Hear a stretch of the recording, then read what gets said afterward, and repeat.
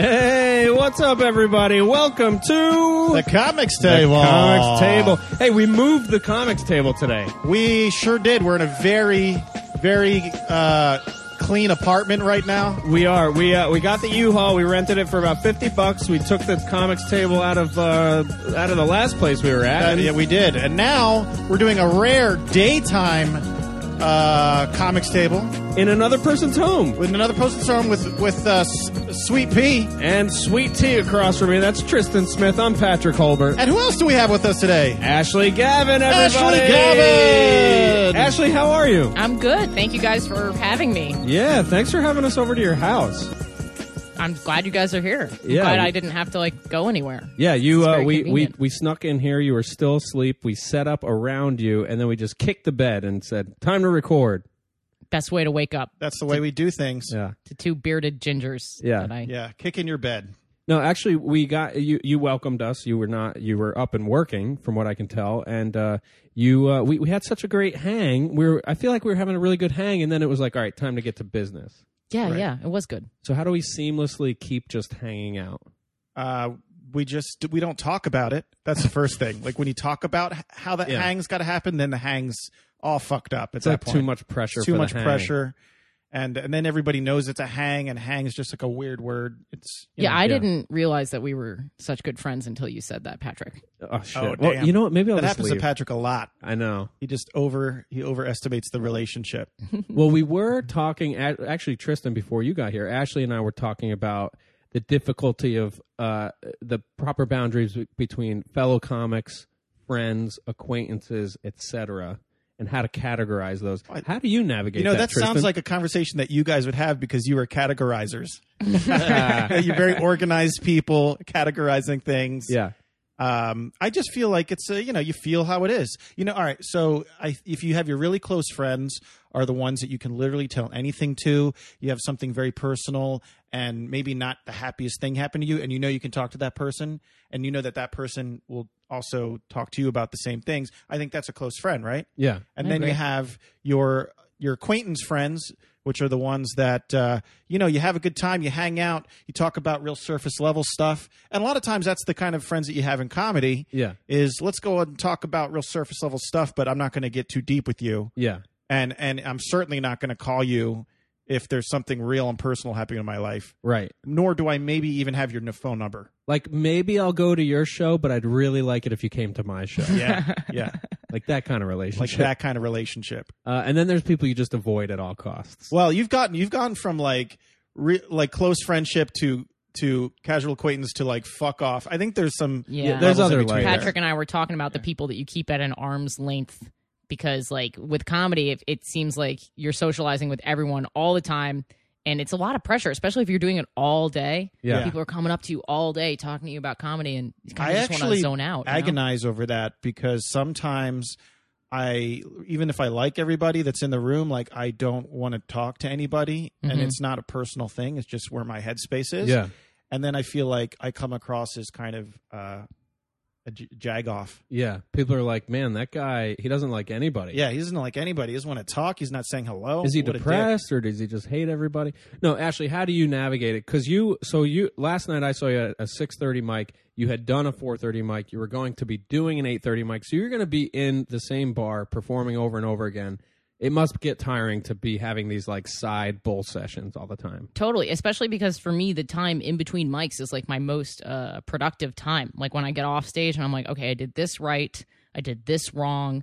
These are the changes I'm going to make at the next thing. I want to listen to the tape from the last time, all this stuff. Yeah. But then you get sucked into conversations, And you got to stuff like dodge that. autographs. Oh man, all the time. Can I just frame out some context real quick, guys? Oh no. So if you're just listening, this is the Comics Table. Tristan and I are comedians. And By the way, we have over 2,000 downloads, which means that the entire nation yeah. of the United States is listening. That's probably more people than that voted in the last election. That's I'm pretty right. sure. Totally. I think so. So we're changing America. We're making America great again with It is this great. podcast. America is great now. Yeah. Evidently. All right. So again. so before we get into too much weird stuff, I just want to set up that Ashley Gavin is an amazing comedian from New York City who I've known coming up on 3 years, I think, or 2.5 years, something like that, who is a very hard worker. and I think we've been performing around the same amount of time. Yeah. And she's I got a think so. huge gig coming up. She will be headlining Caroline's Comedy Club in New York City for the first time. Yeah, I'm so excited about it. As you should be. So while we talk about like the hard work you put in between mics, I just want people to know like there's a reason you're working really hard right now. And Well, there's so much here, right? Like, because I've actually brought you up as an example on a couple of different podcasts that we've had in the past as somebody who's like a super hard worker and who's super excels at social and getting yourself out there. Thank you. social media. Social, well, I mean, social I'm across right. the board, because there's social media, and then there's just networking with people. Yeah. You know, like I'm always doing these stand industry shows. Ashley shows up. She's like, here's money for, 12 people. And all those 12 people show up, and they're all taken care of. You got to get the money before the show. Right. Or they don't Which come. is super smart, because other people come in, they're like, I think I have like 15 people, but there could be 2. I don't know. And Yeah. then one person shows up. Yeah, so my first memories of you actually are from photographing those industry shows. Oh, I used to shoot a lot of the Laughing Buddha shows at the stand, and I remember seeing you repeatedly killing every time. Thank you. And because I was a new comedian, I want to preface this next statement by saying this. I didn't understand how to do comedy yet. So I kept thinking, she did this set at the last show. Why is she doing the same set again? But now I get it, because it's working for you. I don't know. Talk about where you're at. Because here's the thing. This is Patrick's new thing, where instead of having a conversation, he's like, talk about. Well, here's how I'll ask this question. So we were This just is so saying, hard for Patrick too, because he's just spilled seltzer all over his beard and the floor, and he's really trying to keep himself composed. He's having a hard time right now. well, I'm a very big deal. as a fellow tidy person, I don't want to mess up the equilibrium of Ashley's apartment. Well, no, because we were just saying last night you use that time in between sets to edit and fix things for your next set. I have a feeling you were doing that same thing 2.5 years ago. Is that true? Yeah. I don't know if it's just because I really like comedy and I like clicked immediately, but I really feel like I, not to be like, I still have a lot to learn, but the process of the technical process of comedy just kind of gelled with my work process in general, like in all other types of work. I used to be in tech. I used to write code, and code is a very iterative thing in that, like, you write it and you look at your mistakes and then you go back and you make it better. And then you do that over and over and over. That's my day job too, and that might be why it's not working for me, because I'm just not taking that approach. Well, I was going to say, how the come it doesn't goal. help your sets? That's the goal, right? Like, you don't always write code that way. Sometimes you just write shit down and it's not good, and you turn that in. And of course that happens I in think comedy. of everything as design. Like, even coding is design, art is design, comedy is design.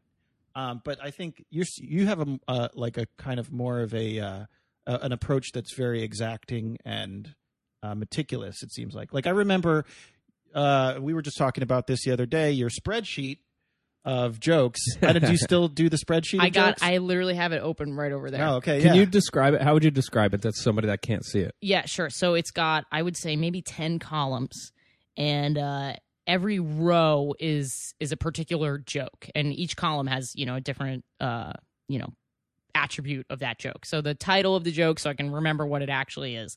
Then I try to put a sound clip of the joke in its current best form. Then I put the length in seconds and the number of laughs that I get in that joke. So then you can do a little math and get the laughs per minute on the joke, or the laughs however many seconds you get a laugh in between. And then I put the average laugh rating in there, and I do that on a scale from 1 to 5. And Do you have another spreadsheet for recognizing, as a robot, recognizing human emotions? I do. That's how I got my last girlfriend. No, because She's also a robot. Speaking of relationships, in my relationship, my fiance tells me that I'm a very robotic person emotionally sometimes, and I could see that you have such a mechanical, technical approach that I might make jokes about how you're sort of robotic in that way. Yeah, I think I feel a little socially. I feel a little like autistic sometimes socially with comics, especially because they're just such a different type of person than I am. But I am a very emotional person. I'm very sensitive. Yeah. I cry like every day. Yeah. So, Really? I can't just imagine one that little with you. cry, like one little tear, like not, it's like not a Native big American cry. tear every yeah, day? Yeah. Yeah, I want to know where you're crying because I feel like when you're out performing, I feel a very tough presence, a macho presence. My stage persona is super Yeah, aggressive. so you can be, and this is something that we've kind of talked about or poked fun of at mics and stuff, but you can be very aggressive with your audiences where, and I've seen, I think it depends on if it's a show versus a mic or whatever, but you're a kind of person that you will literally yell at the audience. In a fun way. Yeah, I tried to. And it took a long time to actually develop that to be a good skill. And I think a lot of comics like saw it in its early development and were like, holy crap, Ashley's losing her mind.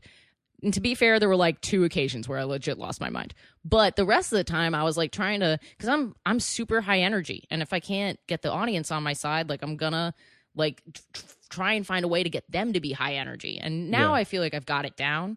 But yeah, I'm taking them hostage. They're coming with me. Do you think this relationship This is a hostage situation. Do you think the relationship with your audience is at all comparable to any other relationships in your life, or is it like a distinct thing? No, it's pretty distinct, I think. I don't know. My family might tell you differently. I'm sure I get the sense from my mom and my sister sometimes. Every time we have Thanksgiving, she show. ties everyone up and says, eat this turkey the way I want you to eat the turkey. Real quick, back to the spreadsheet though. How did you know to do that? Like, and how early into? I don't know if there was a moment where I realized how to do it, but I took 2 comedy classes right before I started doing open Which mic. ones did you do? Well, I did the Comedy Cellar class, but I couldn't finish it because of my schedule. I was doing a lot of improv at the time. That was sort of like my thing. And I got into this improv class, and I was like, my improv Where did you do is that? more Because that's how I started. the Upright Citizens Brigade. Okay. And I was like, that's my thing. It's no longer my thing at all. But I thought that because I put this time in that I should take this course. And I think I remember in the first course that they said you should be getting a laugh every 15 seconds. And that made as like that's one of the things that bugs me though about that way of teaching like improv. Like it's one thing with stand up. Is this stand up that you're talking about? Yeah, stand up. Okay. Oh, There improv. They you never said anything like that. You cannot. You can't guarantee a laugh in 45 minutes doing Right. improv. But yeah, so Where did you take a class for stand up? I did it at the Comedy Cellar with Veronica Mosey, who is a genius.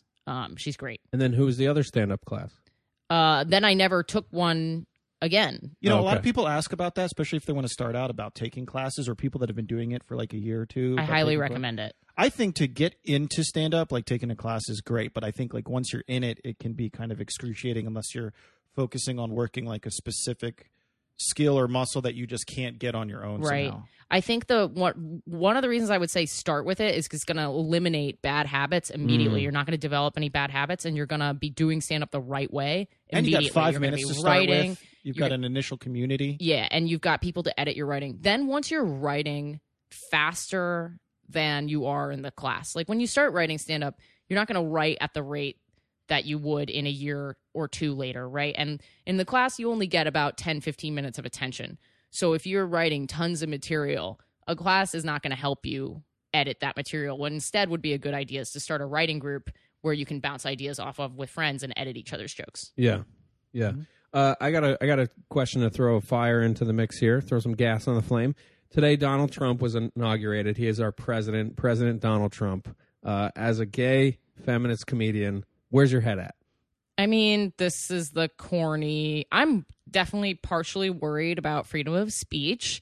He called the thing that hurt my heart most recently was when he called the cast of SNL terrible. There was just something about that was, he said terrible cast. And I was just like, oh man, that's Yeah, like, but he said the same thing of like Meryl Streep and like. yeah, but that in particular somehow got to me. And I can't put my finger on why that, but, these people doing their craft, I don't know. It just, no, they're small. A lot of them are not well known to the public. Yeah. Some of these guys are featured players. This is their first thing. And so I don't know. These are up and coming artists, a lot of them. And so I guess that kind of hurt me. Meryl Streep is like infallible. You can't like take her down, but like just the little guy, I think Yeah, is it's why. crazy. He could just fire off at the mouth and immediately like brand people I a love certain way. those little SNL cast members. Right, we all and dream Bob. of being there, but Yeah. in the scheme of things, SNL is a launching point for a lot of people. Yeah. Sure.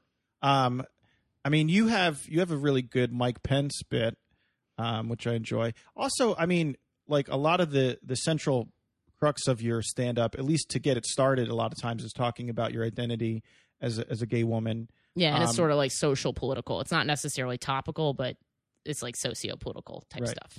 So, I mean, maybe we could talk about like, you know, the development of of your stand up in that way. And also like, I don't think that the government is going to really impact the way that I do stand up. I mean, do you feel like No.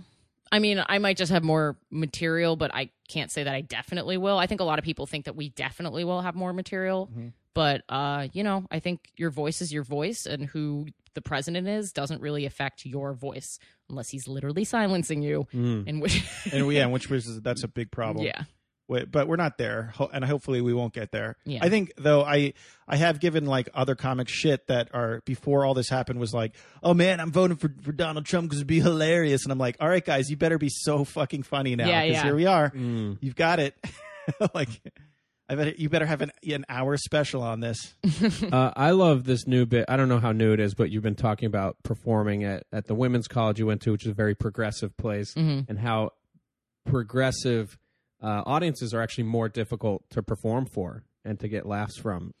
Only at certain things. Yeah. At other things, they're so smart that I don't even have to finish the joke. They Yeah. like know where I'm going just from the setup, which is like such a cool thing. But in other ways, yeah, I mean, there's a stereotype about college audiences that I don't really agree with. I don't think that they're overly sensitive. I think that the zeitgeist is changing. Comedy is very transient as an art form, and if you're not going to appeal to young people, you're kind of screwed.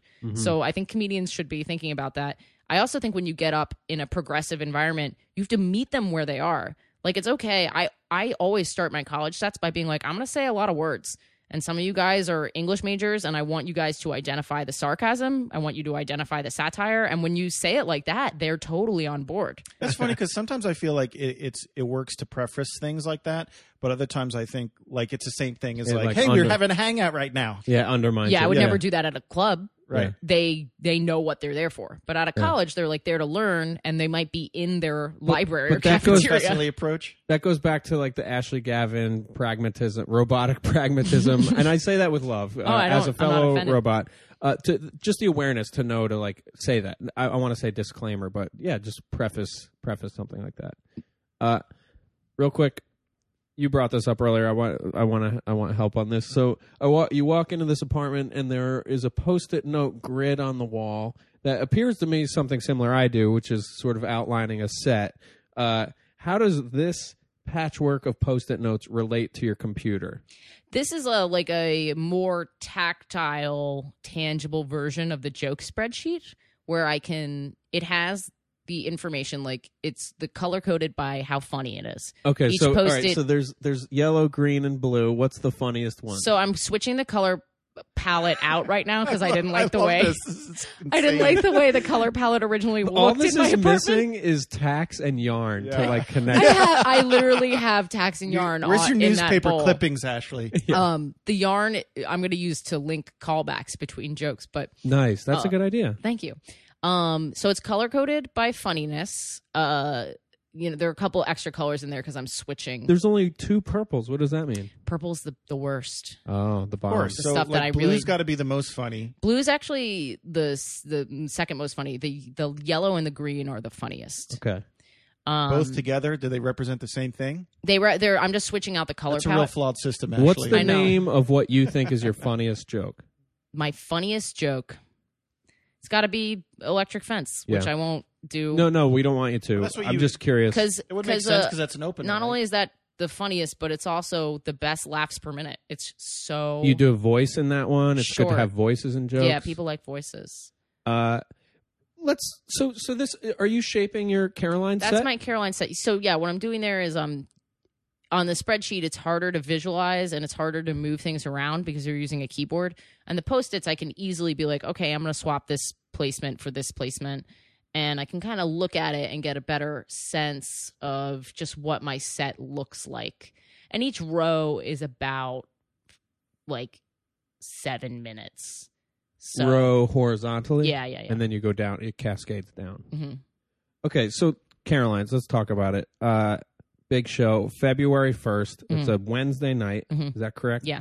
I'm going to be there. You going to be there, I'm Patrick? going. I'm Ross gonna and put you I guys are down. I bought my tickets. I didn't Oh, buy you did? tickets yet. I bought my tickets, Ashley. Okay, I'm going to put that. I have a spreadsheet Ashley for Caroline's Facebook too. messaged me, said, buy your fucking tickets. Did you hear what she just said? She's like, I'll put that in the spreadsheet. I have Yeah. one for that show, too. I do. That's I have hysterical. a spreadsheet for everything. What's your goal? How many people you want? I want to sell it out, 325. My goal today is to get to 200. Okay. So Is it Excel spreadsheets or Google Docs? Google Docs all the way. Gotta go cloud. Gotta go cloud. Definitely. And tell us about your openers. Yeah, so I'm having Neil Rubenstein, who's hilarious, host the show. He's a nacho boy. I don't know what that means. So I love Neil, and we write with Neil, right? Like there's a couple of different comics that we get together and we do writing session, and he's a really good writer. What made you pick Neil? That was a surprising pick. For me, that was a surprising pick, not because I don't think he's skilled stand up, but it was just like, why did Ashley pick? Because we don't hang out like you see the girls that I hang out with, and I guess everyone thought I would choose one of them.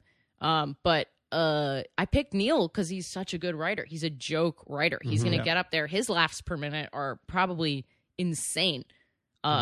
You know, like I think of myself, I mean, my laughs per minute are pretty good, but I think of myself as the kind of person that, you know, if you were to graph my laughs, like this is a new way to do comedy. Do comedy in LPMs. Yeah. Like the beginnings of my jokes are a little longer, and then I have like a huge laugh, and then like some tags. Whereas Neil is like he's consistent, and his writing is so economical that I know he's going to open up the show, and no matter what, have incredible rhythm.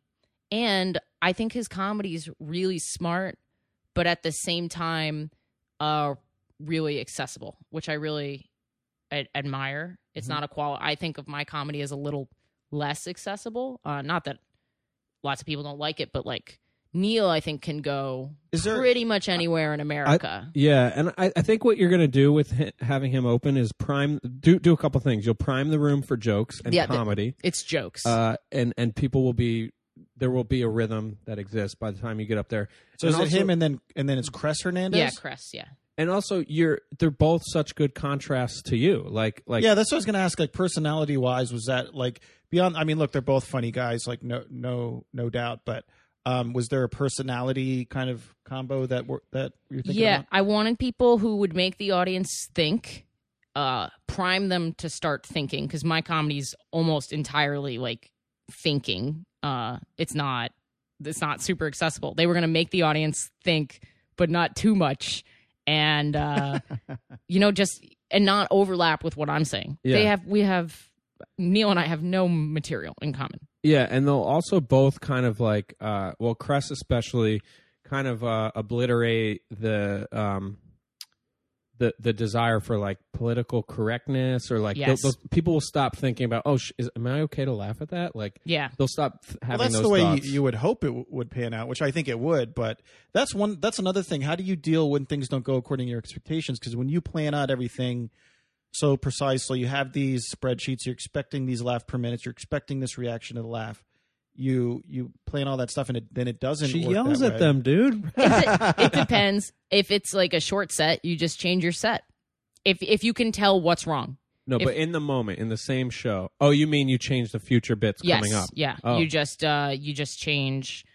Like if I did a set at a club the other night, and I could tell that they were not going to laugh at the stuff that really challenged them. Yeah. So I was like, well, I'm doing my least challenging set, and just totally overhauled what I'm going to do. And I like know what those jokes are. And by the way, none of those jokes are going into my Carolines. You know, I think that's interesting, because I've had discussions with comedians about challenging the audience, about shaping their set to the audience, or just doing whatever their set is that they want to do.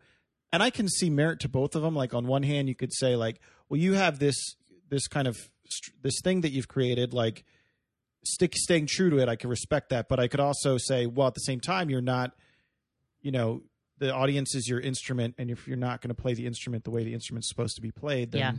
I mean, a lot of people don't know this about me, but I love crowd work. It's something that I do on the road and at clubs a lot, but it's not something that I'll do at an audition. It's not something that I'll do at a mic. Mm-hmm. It's something that is purely you because do some crowd work at a mic. Maybe like just a little Especially to warm if it's them like up. a total just shit to room. warm them up. I've seen you crowd work the shit out of like a particular mic when it was just total garbage and you knew it.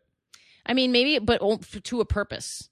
And most of the time, the purpose, in my opinion, if you're doing a show, especially if you are getting paid,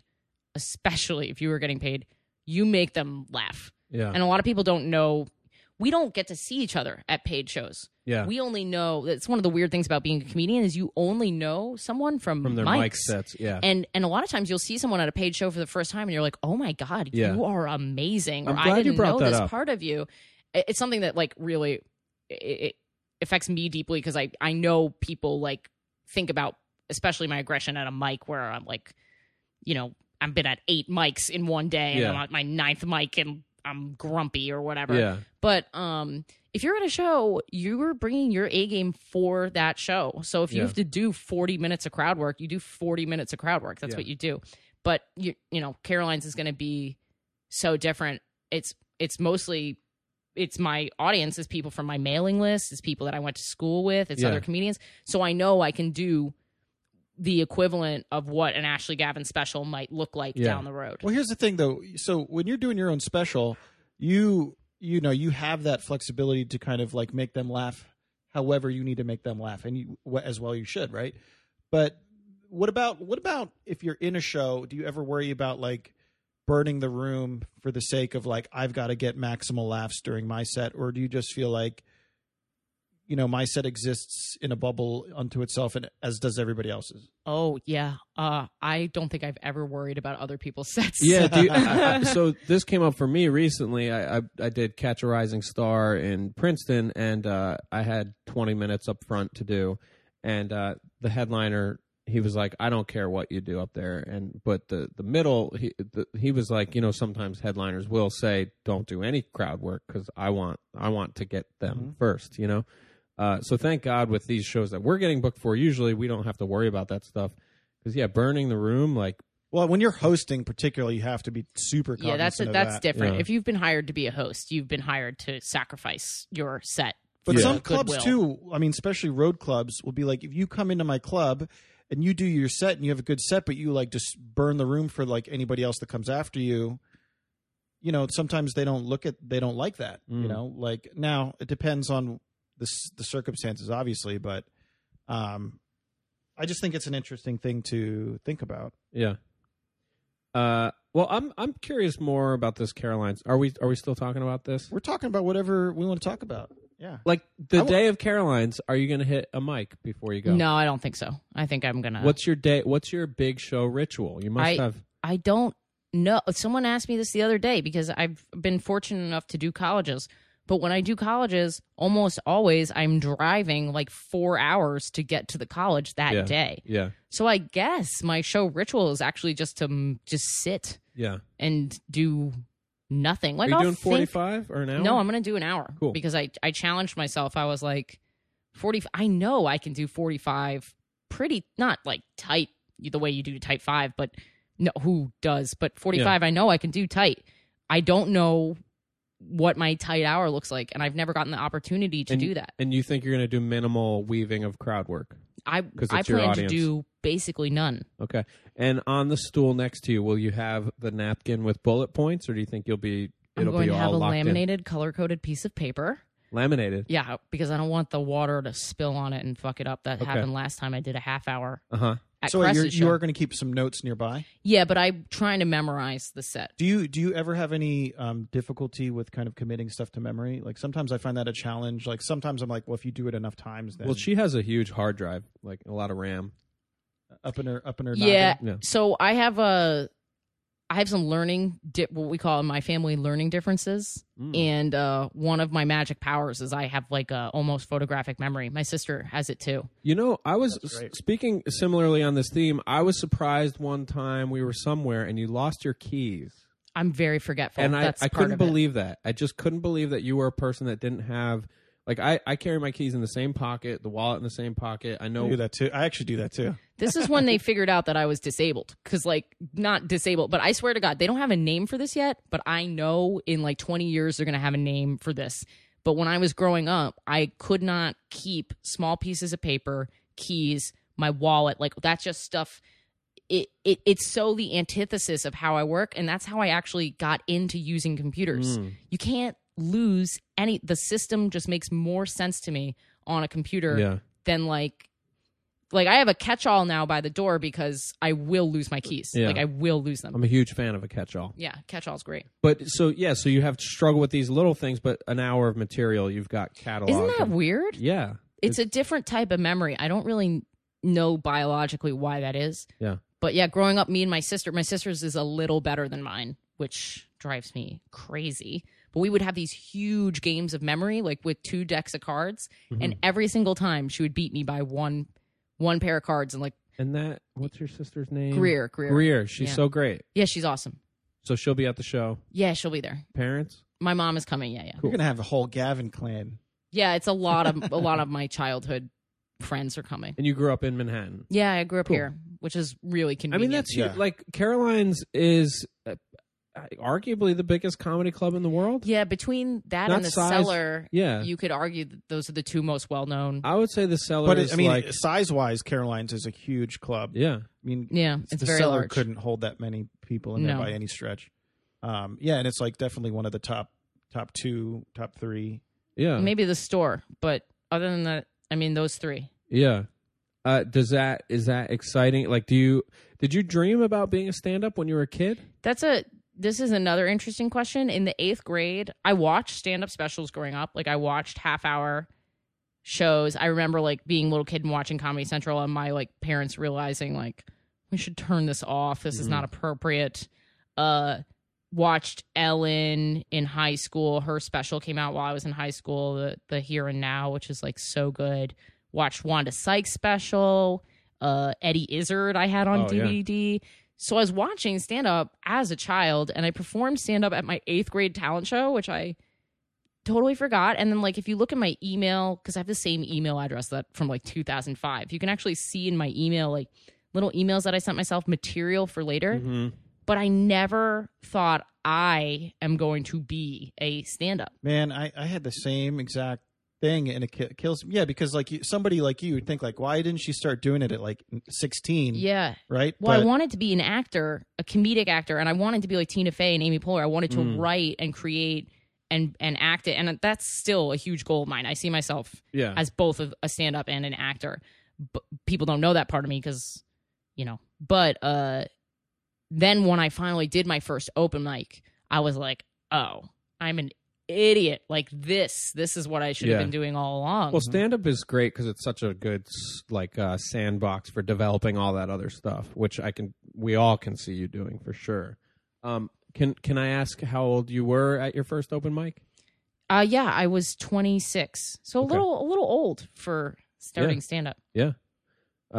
So guys, if you started after 26, turn it in. You're done. Well, one thing I looked up, Wanda Sykes started when she was 25, which was inspiring, and she worked in a similar field to me prior, so that was like kind of cool. Yeah, who do you get fired up by? Who are your idols? I watched Wanda a couple days ago, the same special, because she's my favorite comedian. She makes me laugh harder than anyone, and she can talk about literally everything. Yeah. And her delivery is as amazing as her writing, which I think I love. A lot of comics will get about act outs and voices, and I understand like so heavily relying on them, but I love a truly good performance. Yeah, that's what's fun about. Don't get me started on that. I don't want to derail this. I will say, yesterday I watched in the background while I was working. I turned on Gaffigan's new one, Cinco, and then at night I haven't watched it yet. And then Any at of that. night, I put on Jimmy Carr's. Did you guys watch Jimmy Yes. Carr's? I love Jimmy Carr. It's amazing. That special. So good. I don't. They're both geniuses, but I would watch Jimmy Carr's again and recommend it to anybody.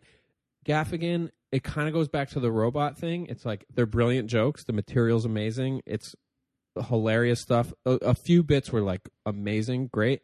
But I felt like I was watching somebody reading a teleprompter where Jimmy Carr does so much like crowd work, and it's artificial crowd work probably and prepared and whatever, but it's so engaging. He's a magician Yeah. in what he's doing. Absolutely. And I love that part of stand up. Like, there's some callbacks in my set that I'm so excited about because even though I'll do the same callback in a 5-minute set and it gets probably an equal laugh, doing that callback after 45 minutes makes people's brains explode. Yeah. And and it's that's so like a very cool. improv technique in the sense that you have these long sets.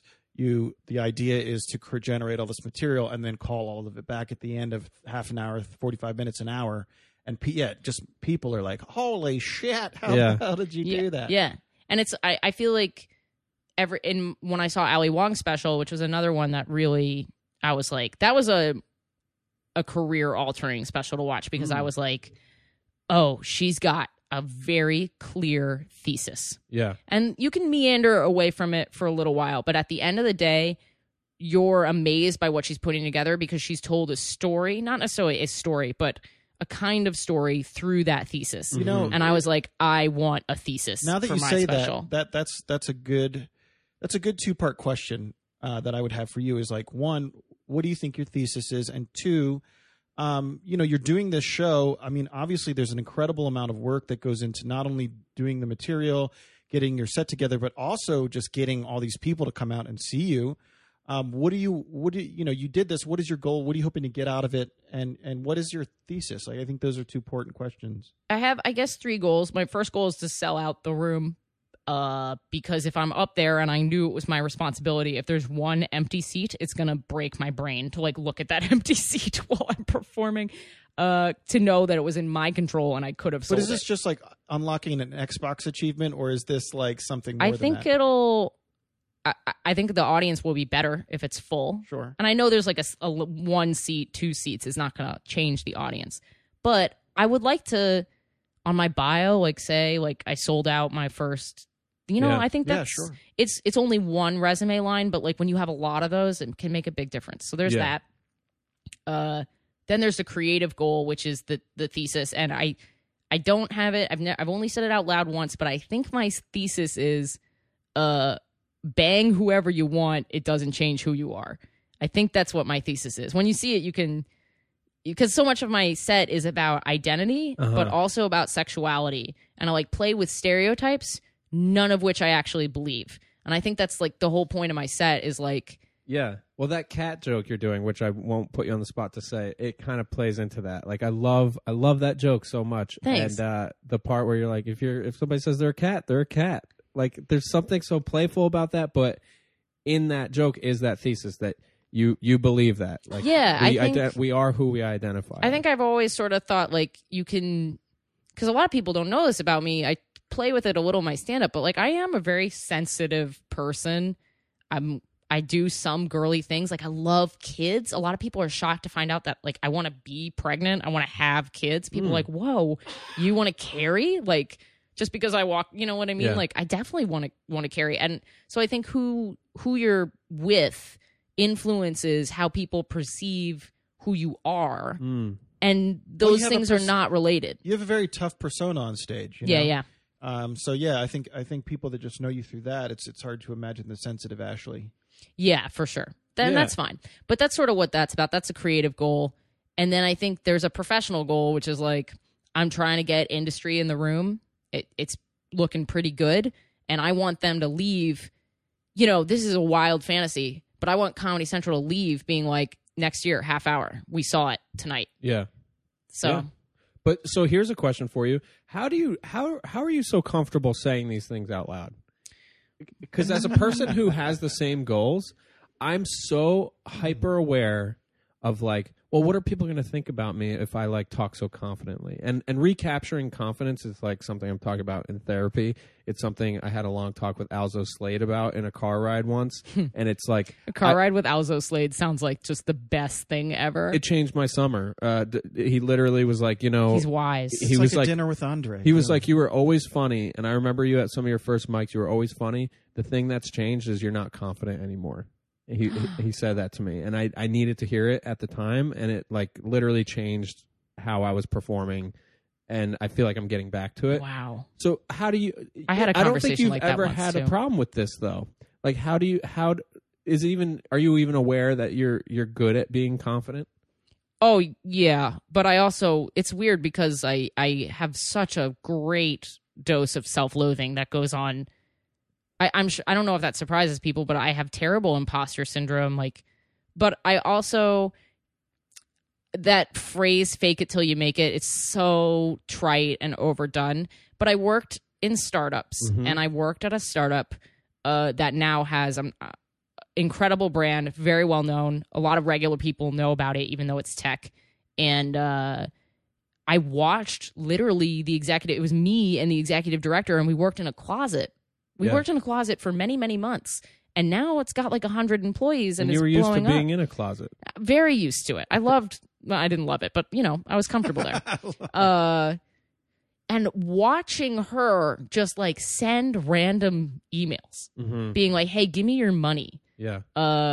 And raising the money. And I realized, like, oh my God, like, no one is going to do this for you. You literally have to do it all yourself. And if you don't believe that you're going to do it, even when you don't believe that you're going to do it, you have to believe you're going to do it. Yeah. Because no one is going to do it for you.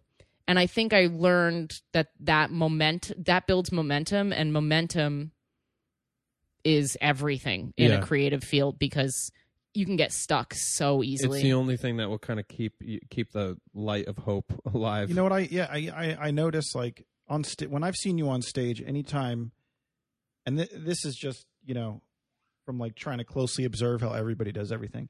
When I ever see any kind of confidence falter in your eyes, I then see you like turn on. You become that much more aggressive. Like you're almost like you like it's almost like I can just see you boxing that any kind of lack of confidence that you have till you get back to it.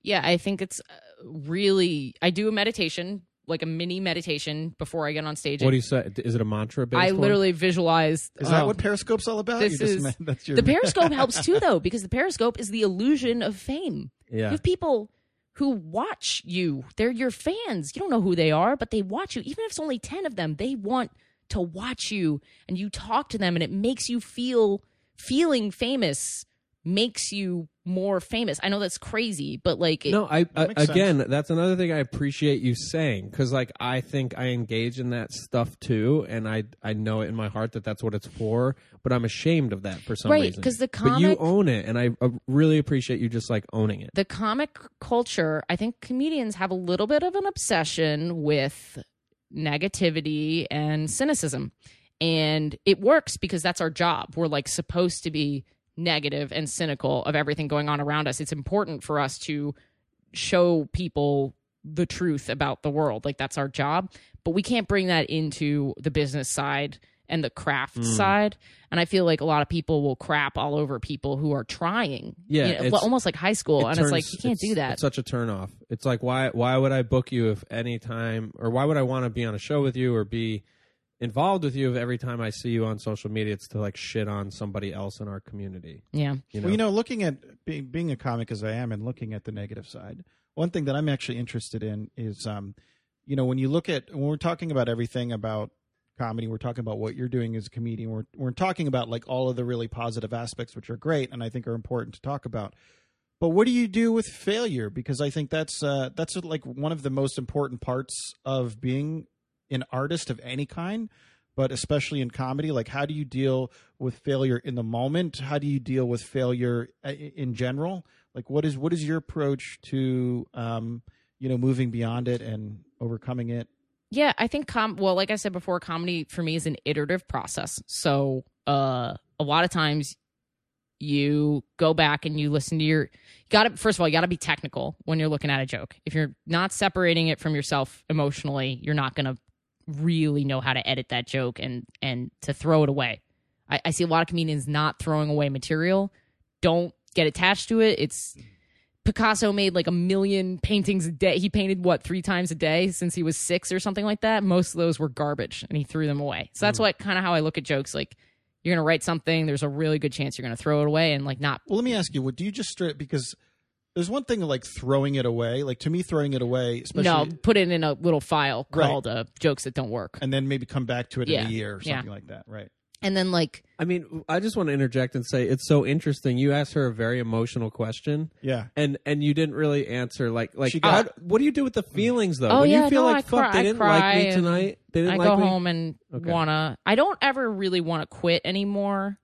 Did you have those moments? Yeah. For a long time. I think the whole first year was just like getting past those moments. But the way that I approached it was technical. Like, I just knew that I had to get on stage again. Yeah. You erase your last set once you get on stage again. Yeah. And then if you're continuing to get on stage and the joke is just not working, for whatever reason, it just doesn't work. So separate yourself from it. But yeah, like in that moment, you're in a show, and maybe one or maybe all of the jokes are just not landing. What's going through your head? What is your approach? Because you could be like, next time I'll get them. But like, what about in that moment? What do you do? Yeah, I mean, you call your close friends and you complain about how dumb everyone is and no one understands you. And maybe this isn't for me. And I only had maybe this isn't for me a couple times, like early on. Most of the time it's just like being like, why am I so weird? Like, this is where the being gay kind of hurts. Like, why is it when I talk about my relationships, people don't laugh, but like when other people talk about their relationships, like it's just considered men versus women or blah, blah, blah. I'm like even tearing up a little bit right now, just even thinking about being in that audience and being like, none of that was controversial. None of that was dirty. I didn't curse. Like, why didn't people like that?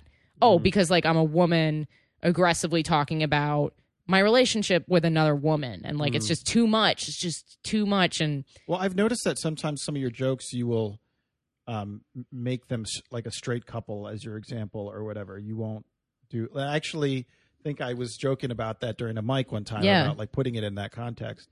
Because it's just easier for people to digest. I know that sounds like I don't even think to do it as a gay couple because I know I'm talking to most people. Most people are not gay. Yeah, it'd be so interesting to see you do stand up in, not 2017, like 2117, like when audiences are super hip. Oh, it's going to be a wasteland at that point. You guys. But 2118 or 2018 rather. Yeah. But just to put a capper on the failure thing, it sounds like the longer you've been doing this, you've closed the gap between failure and just fixing it. Like now it's just it seems like your mindset is how do I just. Obviously, I always try to look at just fixing it. But like even a few days ago, I was thinking about my set and I was like, I hate literally everything I've written. All of it. I never feel that way. Like I love doing I feel proud of my jokes. So it was the first time in a while that I was like, I hate everything. And then I was like, you have to back it up, Ashley. Like, don't go down this rabbit hole. Like I couldn't separate the technical problem that I was frustrated about with my set from the laughs that I know my jokes can get. Yeah.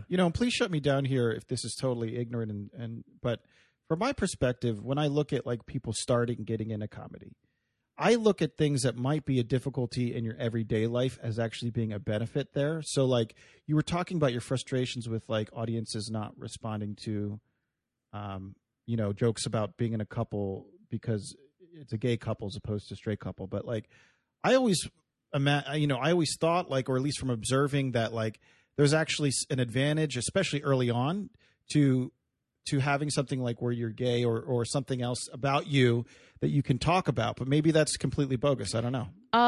Not to be rude, I think it's completely bogus. I mean, no, that's why I want to talk about it because, and I think this is super important for like, because I hear that a lot. I hear particularly young. I'm going to blame this more on young than being young than race. I am 15, or whatever. so they're that. But I hear them get up and be like, "Well, I'm not different than anyone, so it's hard for me to find my point of view." Point of view has nothing to do with the person you are. It's the way you see the world. And I know those things are intrinsically linked, but like Ellen DeGeneres' point of view has literally zero to do with the fact that she is gay. Like zero. Yeah. Her point of view is way more similar to like Jerry Seinfeld's. Yeah. She's almost like a more positive Jerry Seinfeld, or Jerry's like a more negative Ellen DeGeneres, but like, or like a more, I don't know, sharp.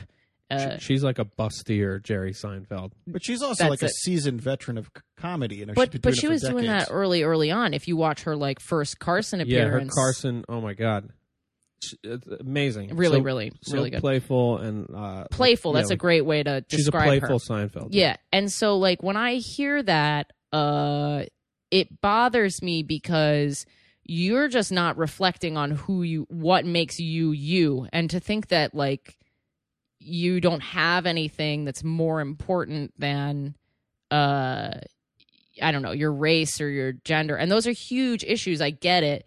But like the flip side of it is every time I did a show where I literally did one gay joke and the rest of my jokes were about feminism, which is something that's important to me. And that can be important to a guy. Just by the way, I don't mind when guys talk about feminism. But the person who saw me this was an industry show, came up to me after my set and said, "Do you do any not gay material?" That's so interesting. One gay joke to say that I was gay, and the rest was about feminism. That's hilarious. Because that's all they see. Well, feminism is pretty gay. Yeah, that's true. Well, but I guess my point is like those guys, they don't see that. Right. They don't see that a booker looks as them as an everyman, and they look at everything I do as the other, even when it's something that's... As soon as you open the door, then that colors the entire exactly thing for them. And the other thing is that they don't realize is that I will rarely get on a show with me and one other lesbian. If the lesbian's already on the show, I'm probably not going to be on that show. It's too many lesbians or too many women. From a booker perspective, from a like, we've got one of those. Exactly. And people don't realize that. They think like, oh, Ashley has this thing that makes her different and therefore she gets more opportunities. It's like, no. Do you know how many lesbian parts are written for me? Do you know how many?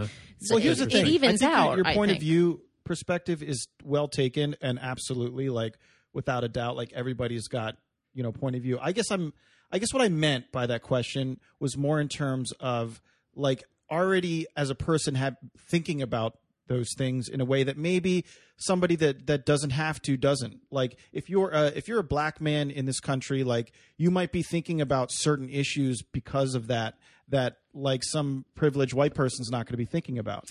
Yeah, I guess, but I also feel like whenever I write a joke, I write it because something made me mad, sad, happy, confused. That's where I write from, and I feel like everyone has access to those feelings. Yeah. Mm-hmm. And that's, if you're not writing from your heart, then no one's going to give a crap about what you're writing about. Yeah. But at the end of the day, you said yourself, like, a lot of your comedy is identity oriented, right? Like, there's because but I think it's because I'm passionate about identity. Yeah, and there's also like, yes, we can all write about anything, but it does help to have a hook. And like I like talking about alcoholism and like not mental I don't want to say mental illness in general because I don't do a ton of that, but like it does help me to have this specific thing to return to. I think that's hook is different from point of view, and I will absolutely be the first person to say like I get hook and I use it for sure as a business tool. Yeah, yeah, because these idiots who are hiring or booking or giving the half hours to, they want to be able to have the one-liner under your picture on the website. That it's important to them to have to totally be able to say what product they're selling. But you found your hook without having to. I think everyone can find what their thing is. Yeah. I believe that. I like the idea of looking at things as a thesis. I think that's like a really interesting way to think about it, because if you are coming from that perspective, then that can really, I think that can help you write, and that can help you have a cohesive message, like in everything that you're saying. Yeah, is this a Tristan Smith joke? Is this a Patrick Holbrook joke? Exactly. That's things. So that's one of the things I find tough. Like at this level, writing with a group of guys or gals or whoever you're writing with, it's like everybody's got their own particular style, and you can kind of feel it, but sometimes it's really hard to identify what that is. Like we wrote with George Fernandez at one point, and George has got a very particular style. He got a style like this. He comes up and he does all it.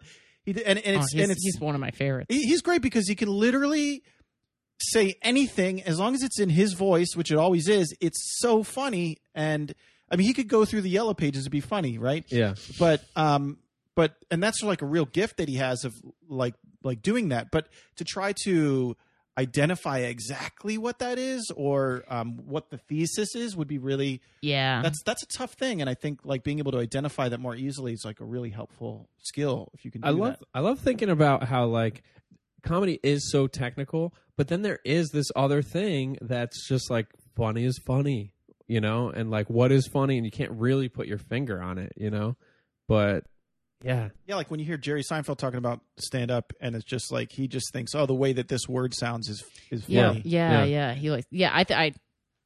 Certain. I got a question for you. What are some pet peeves of yours or mistakes you see other comics make that you think hold people back? Not writing. Mm-hmm. Maybe that's too basic, but like, please just sit down and write. Yeah, and like, don't get too emotionally attached to things. Like edit, cut material. I think the mindset that like someone's gonna discover you. Like, I've been told I'm really lucky, and that's a weird one because I do want to be humble but that's an important part. I mean, it really is. Like, you know, there's definitely skill is hugely important and all that kind of thing, but luck is definitely a part of it. But I think what Ashley's getting at is that she's created a lot of these opportunities. Yeah. So they're saying you're lucky in the sense that opportunities happen. That's luck. Like sometimes something weird. But if you do not have your resume, your headshots, your bio, your tight 5 that works literally anywhere in America ready at that moment, that's why you have bad luck. Yeah, right. Yeah. Sure. Well, luck is when opportunity create your own meets luck. Preparation. Yeah. Right. And you can't control opportunity. You can control it a little bit. I know you can't control it entirely. I've had some opportunity moments that literally felt like they fell into my lap, but I was like ready to meet them. Well, back to these industry shows where I met you, Jeff Lawrence always says about you. He says, I'll never forget Ashley Gavin at her first industry shows. After every show, she would have her stack of business cards in her hand and pass them out and tell people to keep in touch. And I don't know what specifically he was talking about, whether that was just for industry or audience members, whatever. But it's a very specific memory he has of you that, you know, that helped. I'm assuming that helped you create some early opportunities for yourself. Yeah, definitely. And I think the other thing is people don't realize that going back to failure, there were things that I did wrong at those industry shows. And the next time I went back, I fixed those mistakes. Yeah. I see comedians have done several industry shows and they still don't have appropriate acting headshots for an agent. And I'm like, how have you done 3 of these already and you haven't figured out that this just elevates your professionalism to have these? And I understand that it's a lot of money, but actors are some of the poorest people in Manhattan and in New York, and somehow actors have headshots and comedians don't. And I think it's a cultural thing for comedians to feel like they don't need to do these things. Yeah. And I think it drives me crazy. Yeah. Well, with such a focus on comedy and with it being such a huge part of your life now, like, how would you define or could you define yourself like outside of it? Like how? Like no. Well, that's one because that's one thing I think it's interesting because I do think that you know, there's a level of like you have to live outside of it a little bit to kind of collect like the world and who you are as a non-comedian in order to turn it into comedy. But I don't know, maybe you don't see it that way. You're probably right to experience life and to have opinions about it and to be able to write. I'm sure I'm so focused on doing material that I've already written. Right.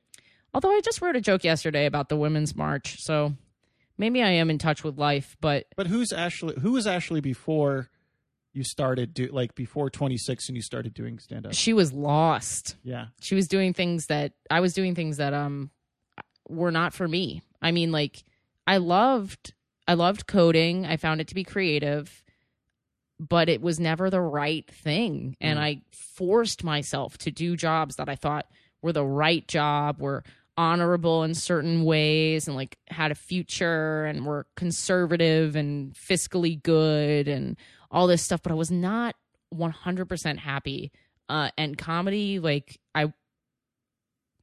I'm emotional saying it. I wake up every day happy. That's beautiful.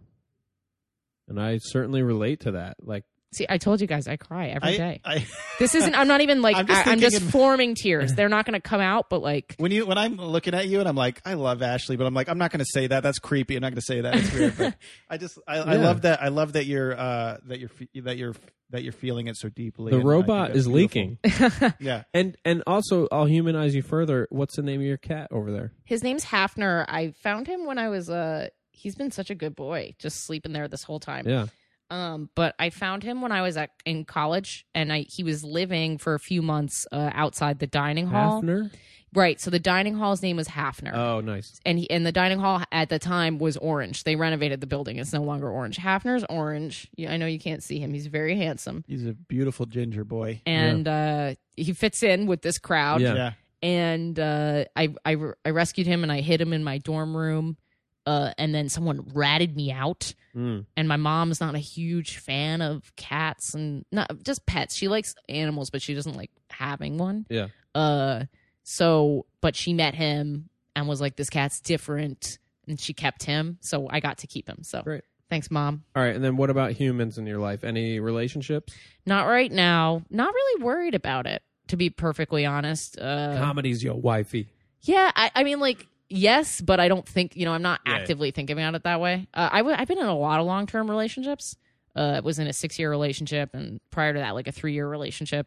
I feel capable of being in a long-term relationship. Yeah. And so I'm not worried that it won't happen. And you know what I Being mean? in comedy impact your last relationship, or was that kind of separate unto itself? I think that the problems already existed, but comedy became a thing to be a problem. But when you're in a problematic relationship, or when a relationship becomes problematic, everything can be a piece of fuel for the underlying problems in a relationship. Mm-hmm. And I think That's fucking true shit. I'm going to sound weird. I think that I have to be with someone who does comedy or an art. Yeah. Because I think I need to be with someone who has this other relationship that is as important as I am to her, Yeah. and vice versa. Yeah. And neither one of us gets jealous, or neither one of us thinks of it as these are two separate entities. They have Yeah. nothing to do. I mean, you're so on fire. You don't need somebody that will put out your fire. You need them also to be on fire. Exactly. Or I think the only other solution is to date someone who is as committed to your career as you are, Yeah. which I think is very strange. Yeah, maybe personally. you meet a manager Recognizing type that's person. That's why recognizing people- it's part of who you are. Yeah. I mean, Jim and Jeannie Gaffigan are an inspiration. Like, what if you did find somebody like that? I would mentally, I have trouble wrapping my brain around that, because I do talk about this in my set. Like, I'm into like really ambitious powerhouse type ladies, so it's hard for me to imagine someone committing their career to my career. It freaks me out. So I'd rather be with someone who is Their own thing. their own thing. But overlap wouldn't bother me. A musician or another comedian or some kind of artist. How about spicy, scandalous sexual situations on the road? Any fun on the road? I got an offer from a college student, and that was the first time, and I did not take her You up are on adorable. That is the most adorable thing. it. It was the most I got an formal. offer. I got an offer well, she from a college emailed me student. saying, "Hey, do you want to hook up?" And I was like, Oh, I not can't. even to your face. Not even in my face. Oh, Yeah, it that's was very funny. strange.